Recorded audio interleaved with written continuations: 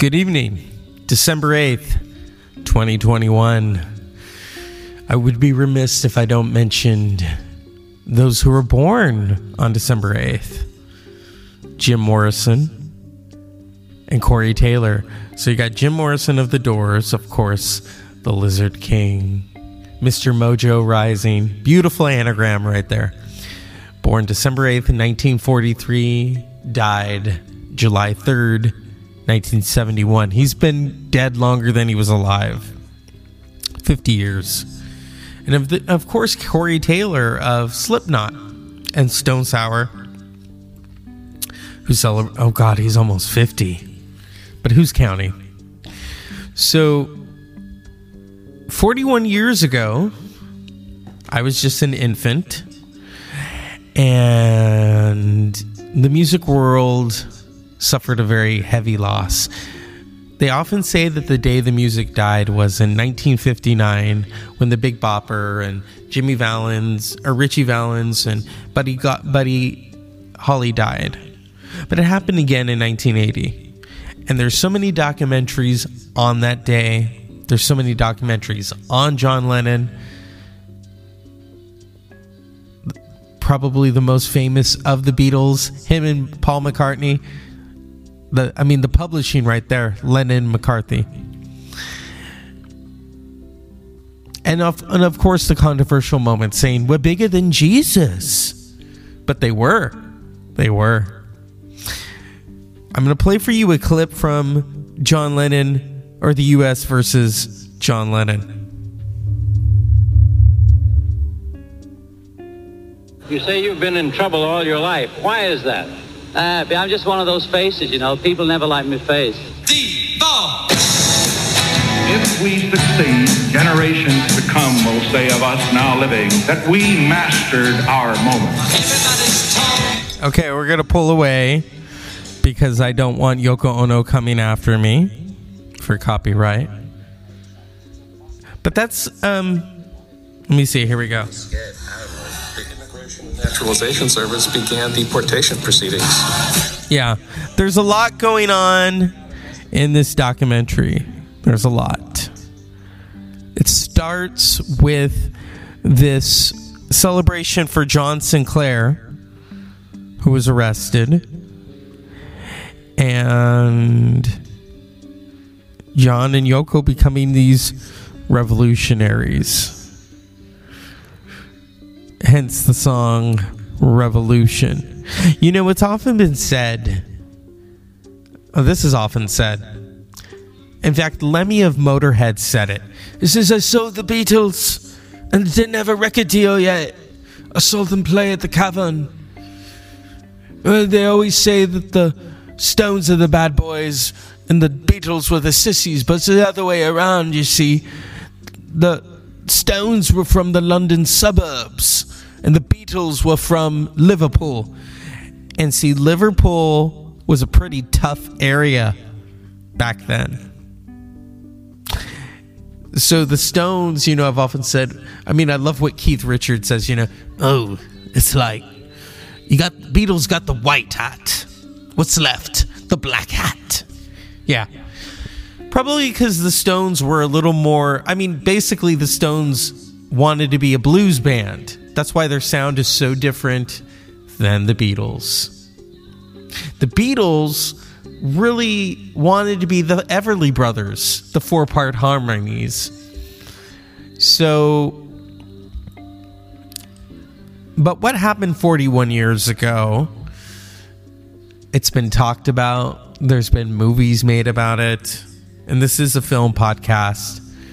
I won't watch that movie where Jared Leto, who's such a great actor, playing Mark David Chapman. First of all, I'm one of the people that, yes, I do a podcast. I don't get the fascination with the true crime podcasts. I really don't. I don't get the fascination with murderers. I really don't.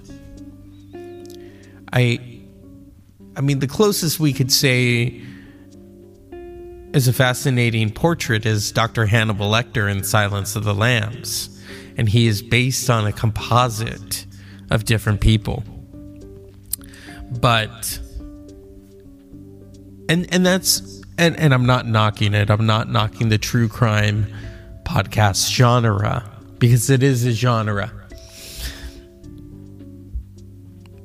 But to make a film about the man who killed John Lennon is a very heavy subject.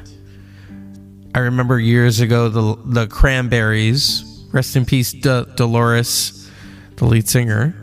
She did a song called "I Just Shot John Lennon," and I thought, ooh, that's kind of heavy right there.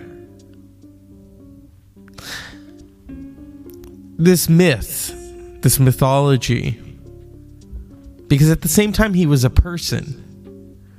And I was talking about this with someone today where I said, they asked, how was he shot? And I said, he was shot in a very cowardly fashion, in the back.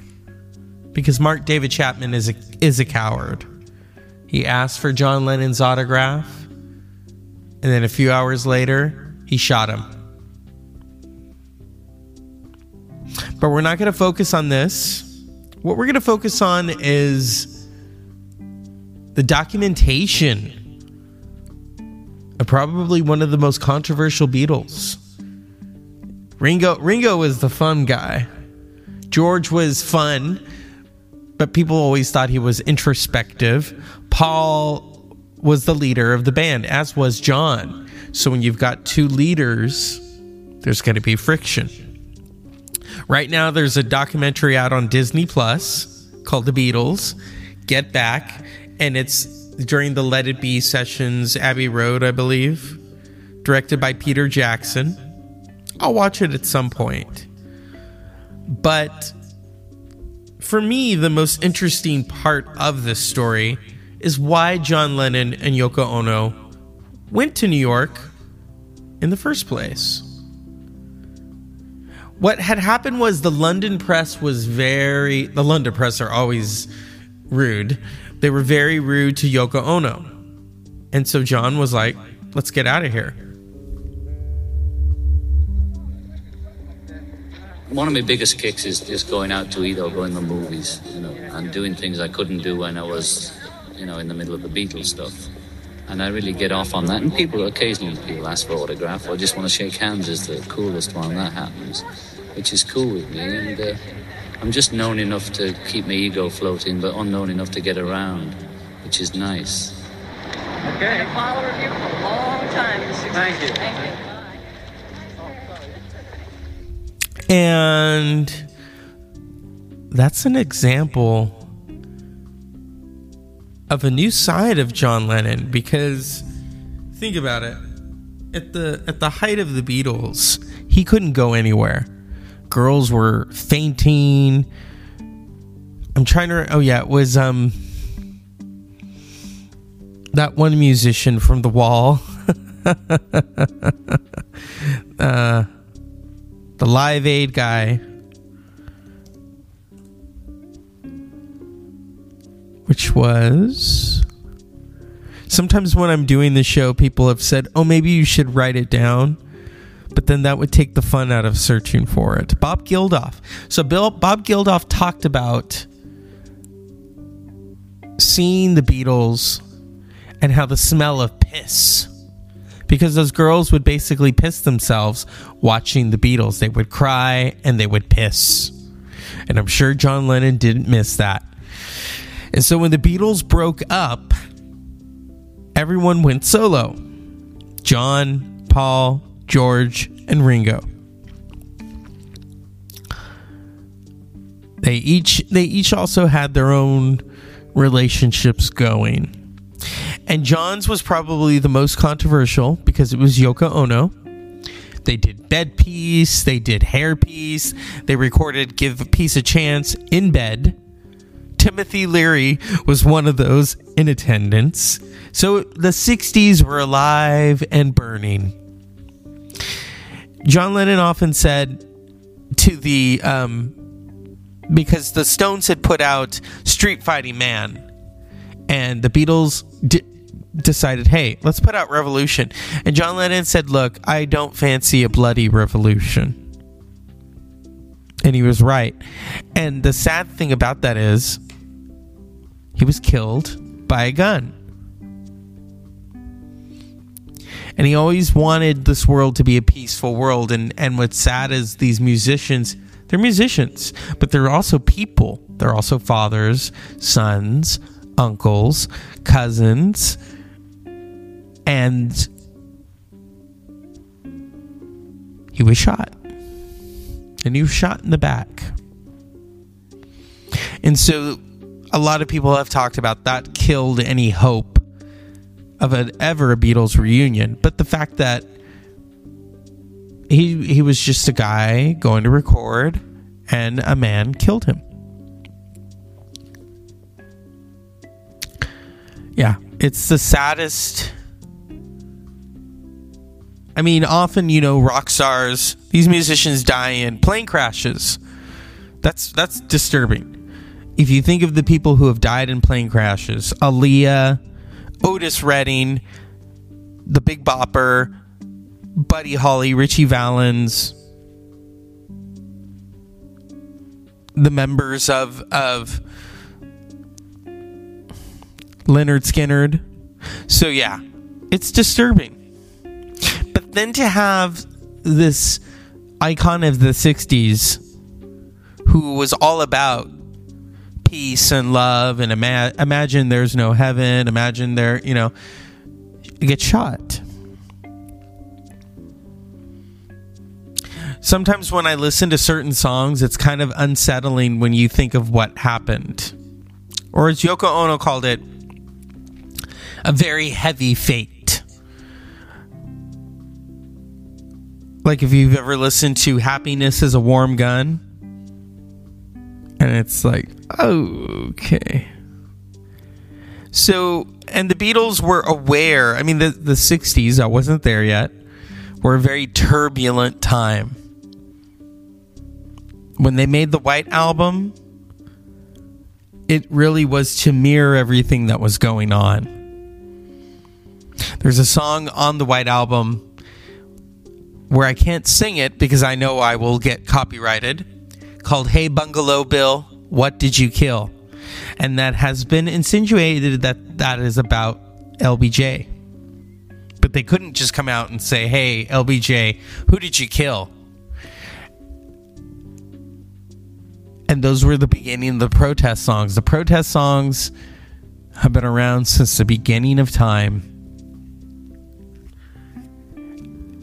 And here we are, it's the holidays. And whenever I think of John Lennon, the one song that comes to mind is Merry Christmas, War is Over, If You Want It.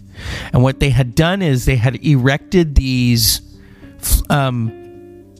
posters all over the world in the different cities, and it said, Merry Christmas from John and Yoko, War is Over, If You Want It. And then they later recorded the song, which became a hit. Everyone has covered that song. Whenever the opening lines, come on. It's so beautiful. And then you've got they're singing Merry Christmas to their children and everything. So that's when you know the holidays are here. Some of you, it's when Mariah Carey, when you hear All I Want for Christmas playing in the store. For me, no. It's Merry Christmas, War is Over, If You Want It. And then I would also echo Jim Morrison, who very famously said in that song, The Unknown Soldier, the war is over. But what war is he talking about? He's obviously not talking about the current war that was going on in the 60s, the Vietnam War. Was he talking about the war of the mind? And I've often talked to people about the Doors and their lyrics, and here it is, Jim Morrison's birthday. And it's somewhere in a documentary that I saw where they had Ray Manzarek, who said, he was quoting the end, and he says, lost in a Roman wilderness of pain, and all the children are insane. And he's like, what a way to describe the love generation. And that's true, because the Doors were not hippies. They were not singing about California Dreaming. Neither were the Velvet Underground, fronted by Lou Reed. These were bands that were like dark. The world is dark. The world is light and dark.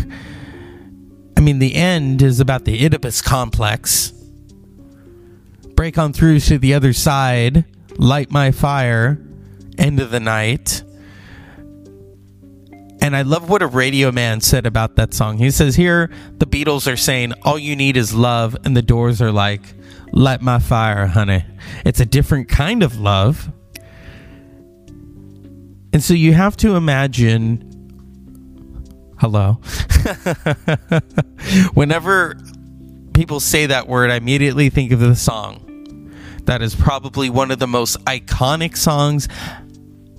Just by the pianos. I remember telling someone once, when you hear that opening piano that John Lennon is playing, whenever someone covers that, they have to make sure the piano is correct.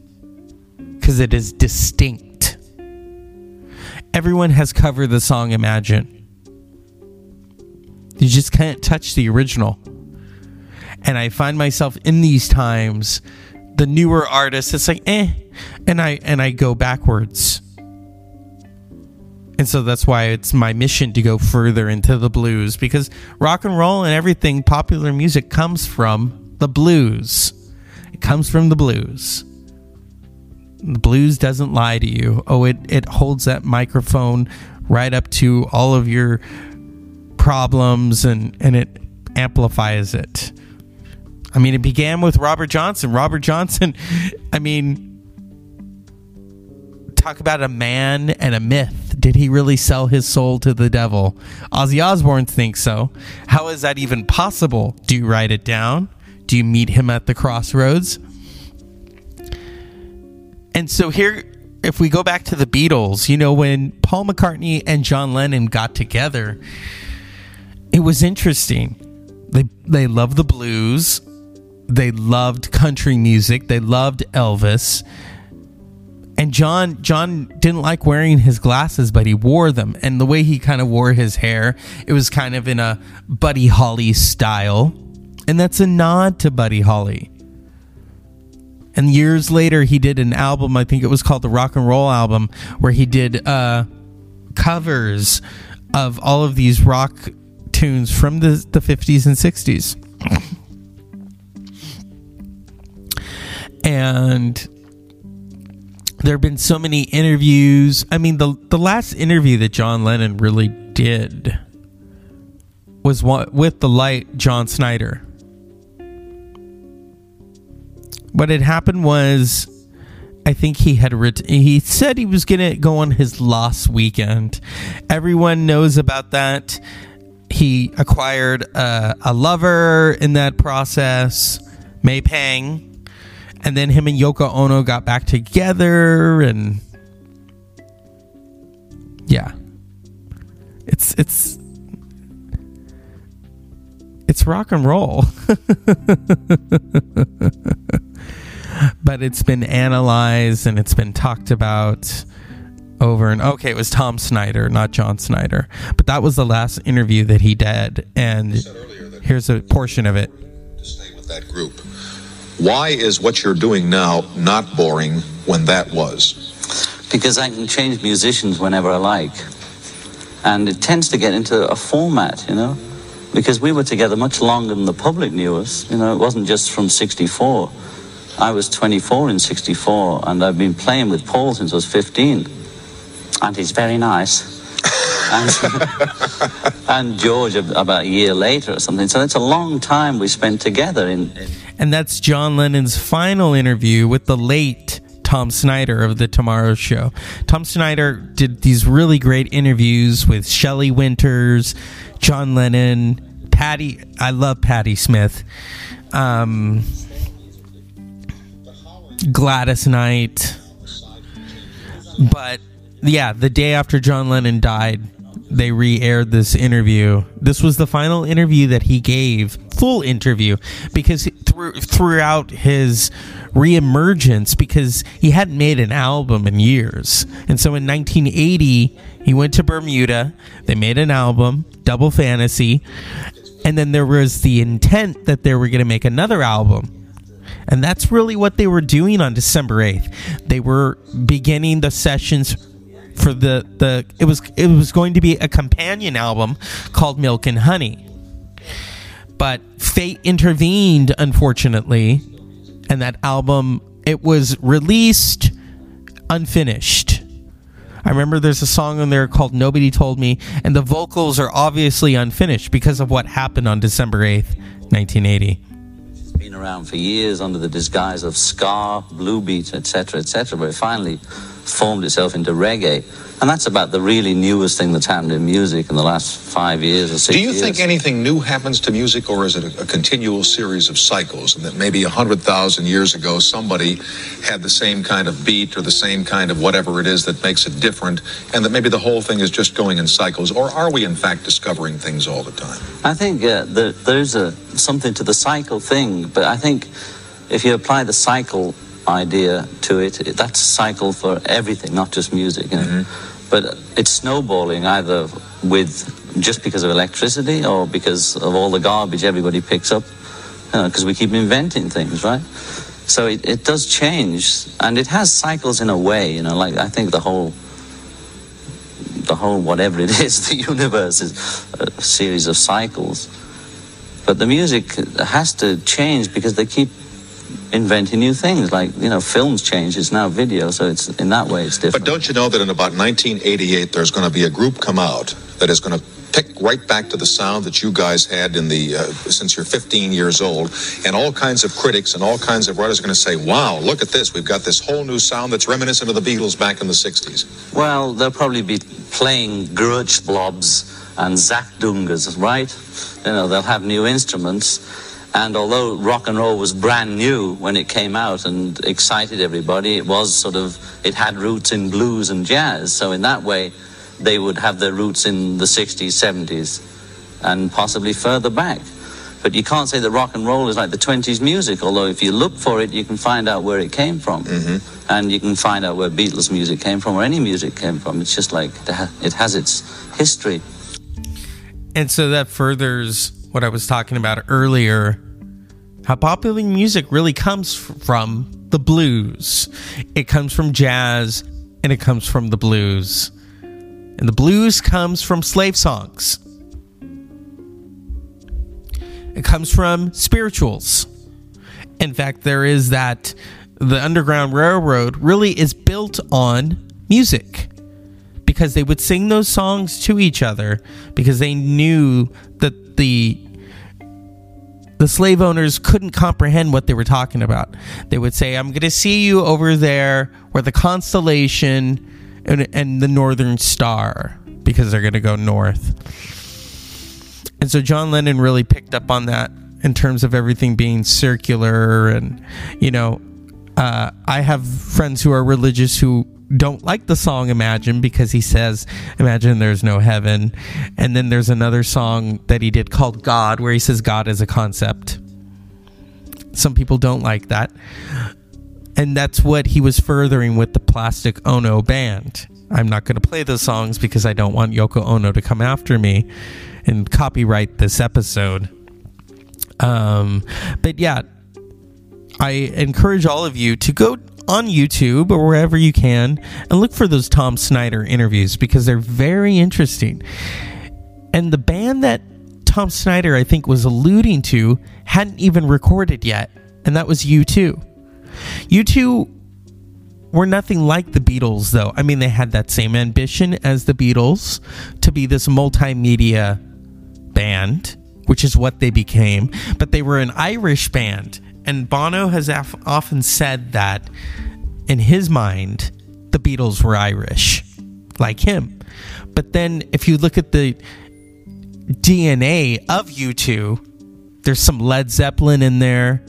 There's some Ramones, because it was all about punk. There's a little bit of the Sex Pistols. There's a little bit of the New York Dolls, because when 30 years ago U2 put out Achtung Baby, they took on all of these ideas from Berlin. What's funny about that is artists have been going to Berlin for years. At the beginning of the 20th century, filmmakers would go to Berlin because that was the German Expressionism, the new wave. And that's where Alfred Hitchcock actually met his wife, Alma Reville. So fast forward to the 1960s, and the Beatles are playing Germany, and they're playing Hamburg.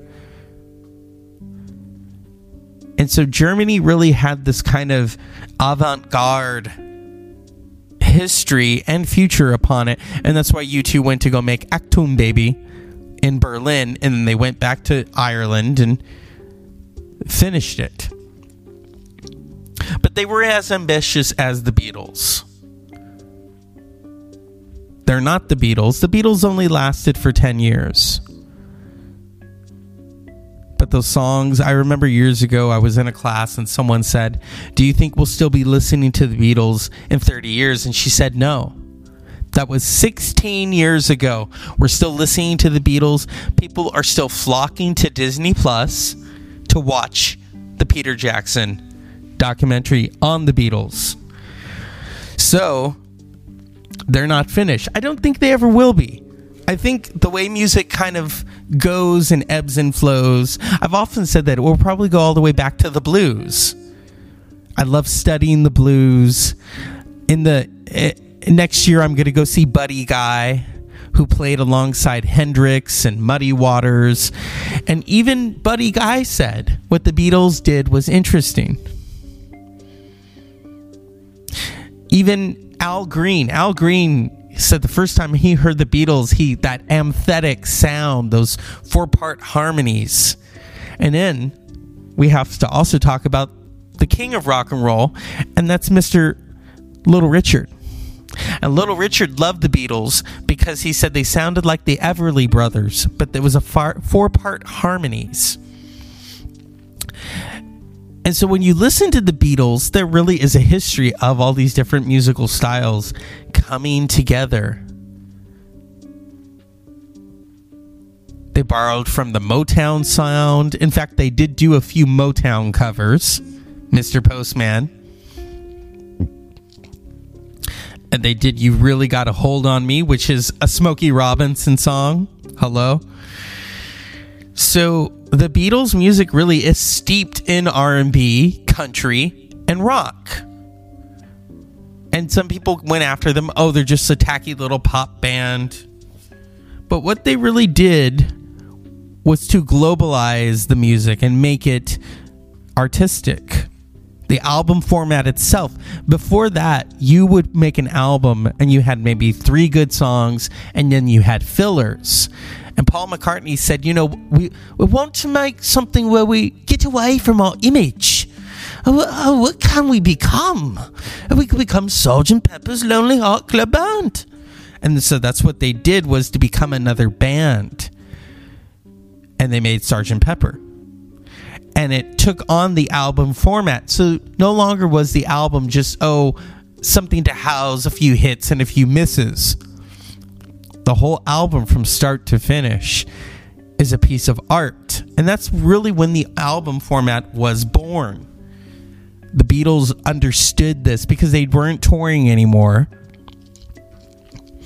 And this was I think along the ways of when they were going to break up, because they were starting to drift apart, as all bands do. A band, I wouldn't know this because I've never been married. A band is like a marriage, people have said.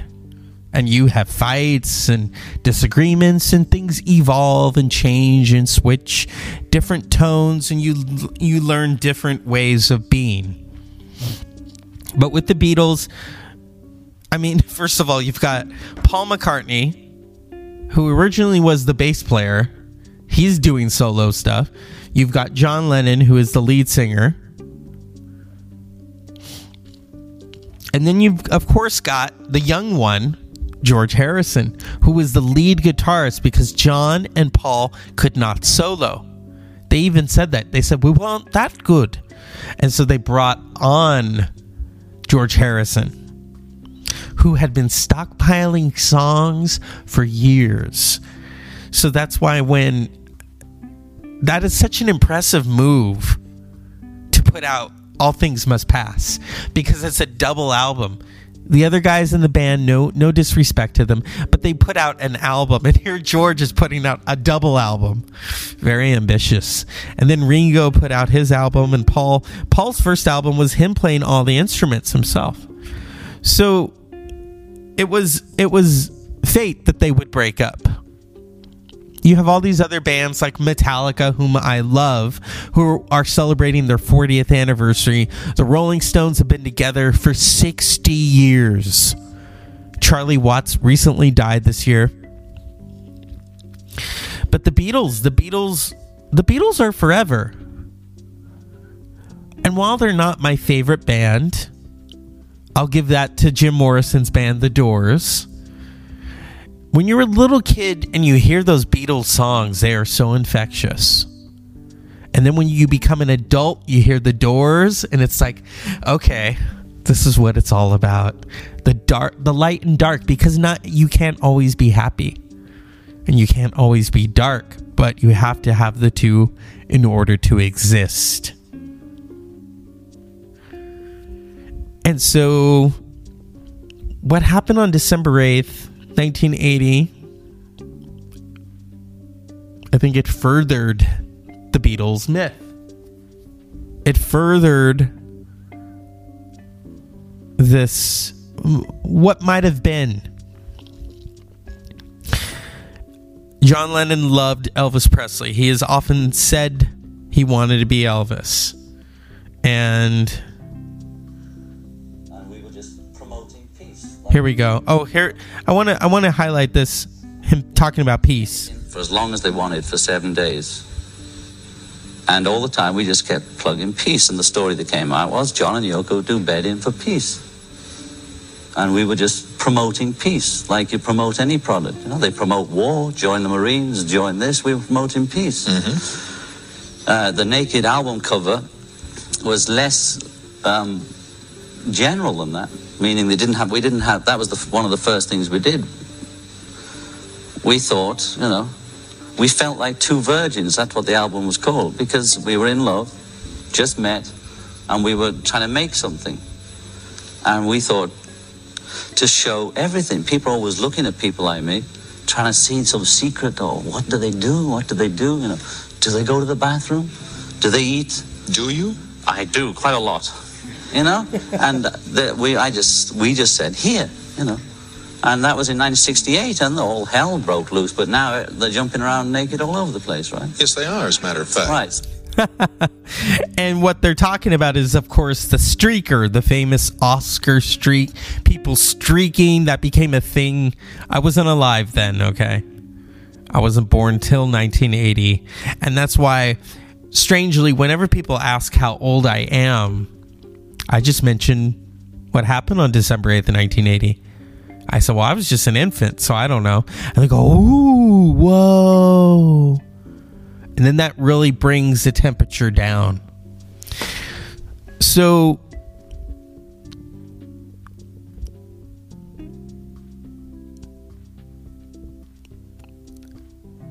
people often have pinned Yoko Ono as the enemy, the woman who broke up the Beatles.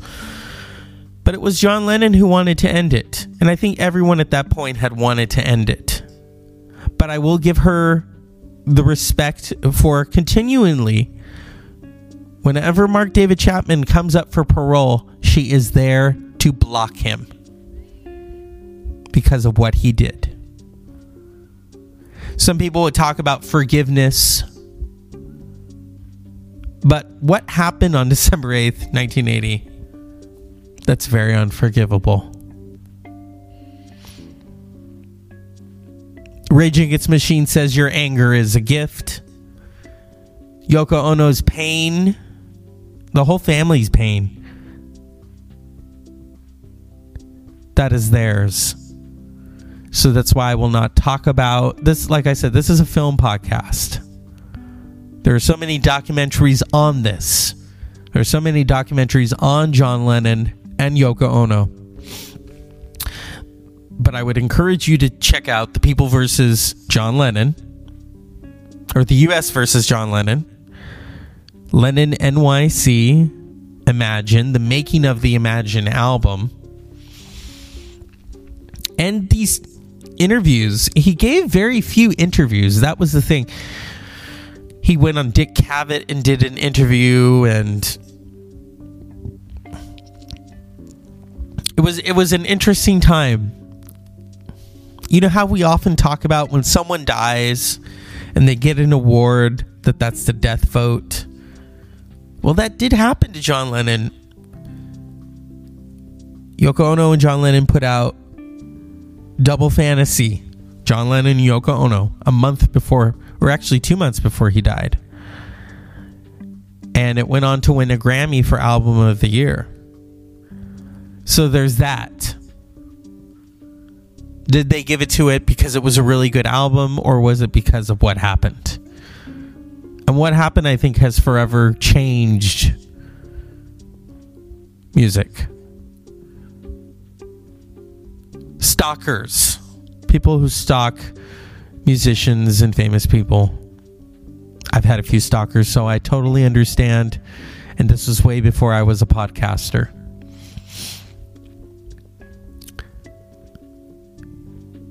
But yes, on this day, let's just celebrate. Listen to the music. Watch the documentaries. And also I say that for Jim Morrison of The Doors. Watch the documentaries. Listen to the music. And then Corey Taylor, who was born today. Listen to the music. I don't know if there's documentaries on Slipknot. I don't know. But I don't have all the answers. And often I've been criticized for doing this podcast in a very unorthodox fashion. That I don't write anything down. Often I am searching for the answer. That's part of life, and I don't believe in editing that out. I do know when to pause. I give that credit to my speech professor who taught us when you feel an coming on to pause. But I don't want too much dead air on this podcast. So just go out and watch these documentaries. There are some interesting talking heads in these documentaries. The People versus John, or the U.S. versus John Lennon. I guess I have the People versus Larry Flynn on my brain. You've got Gore Vidal. You've got Ron Kovac, who wrote the book Born on the 4th of July, who willingly went to war and then came back and denounced it. You've got the late Gore Vidal. You've got so many people talking about, because what really was happening was the immigration wanted to basically send John Lennon back to England. They wanted to deport him. And that was really the Nixon government trying to get revenge, because Nixon, come on. He just wanted him out of here. They saw him as public enemy number one because of what he was saying about peace, what he was saying about politics, what he was saying about society.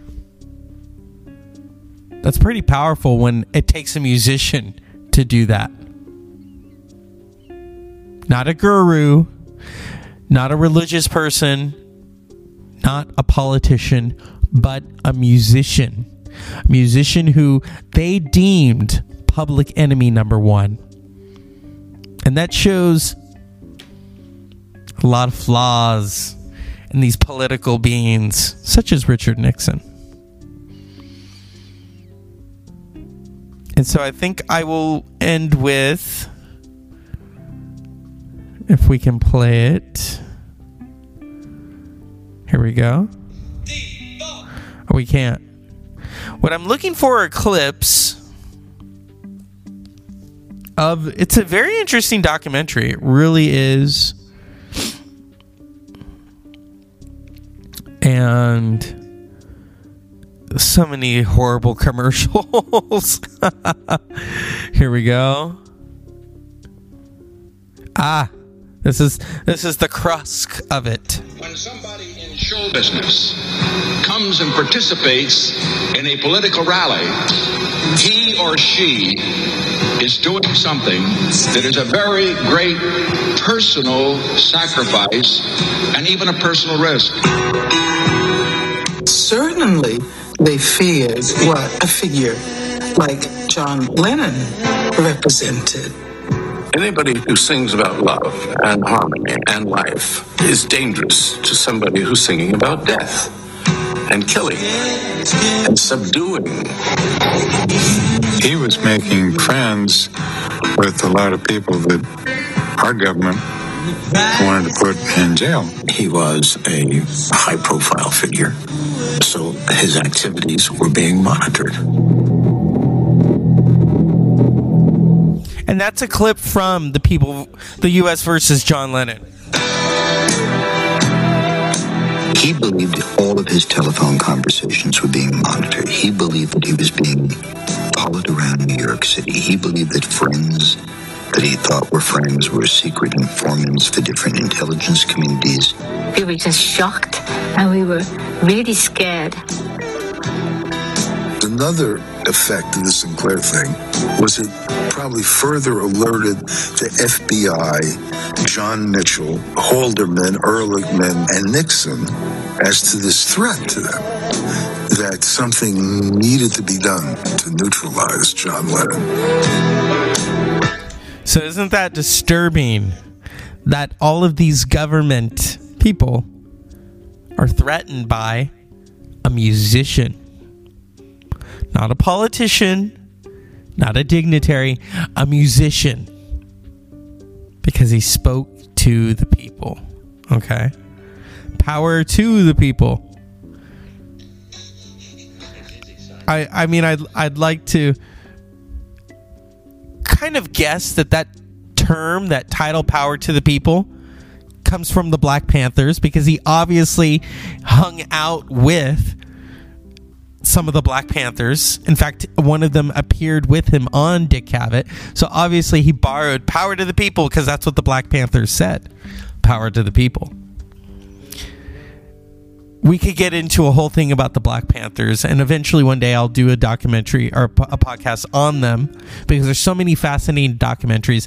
In fact, one of them is in that John Lennon documentary, Angela Davis, who later left the Black Panthers because the women were not able to rise up in the ranks. Here's one more clip of the United States versus John Lennon. Oh no, the song. This evening news with Walter Cronkite. Good evening. The death of a man who sang and played the guitar overshadows the news from Poland, Iran, and Washington tonight. Former Beatle John Lennon, who was 40, was shot and killed last night outside his luxury apartment in New York. The alleged killer is an unemployed security guard and printer who had lived in Hawaii. News of Lennon's death touched off a wave of shock and mourning around the world. And so that's where we'll end of what happened 41 years ago.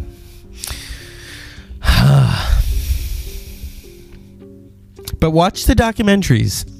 That's what I encourage you to do. This isn't documentary December like I did last year, because that's too much to do. But as always, unpleasant dreams.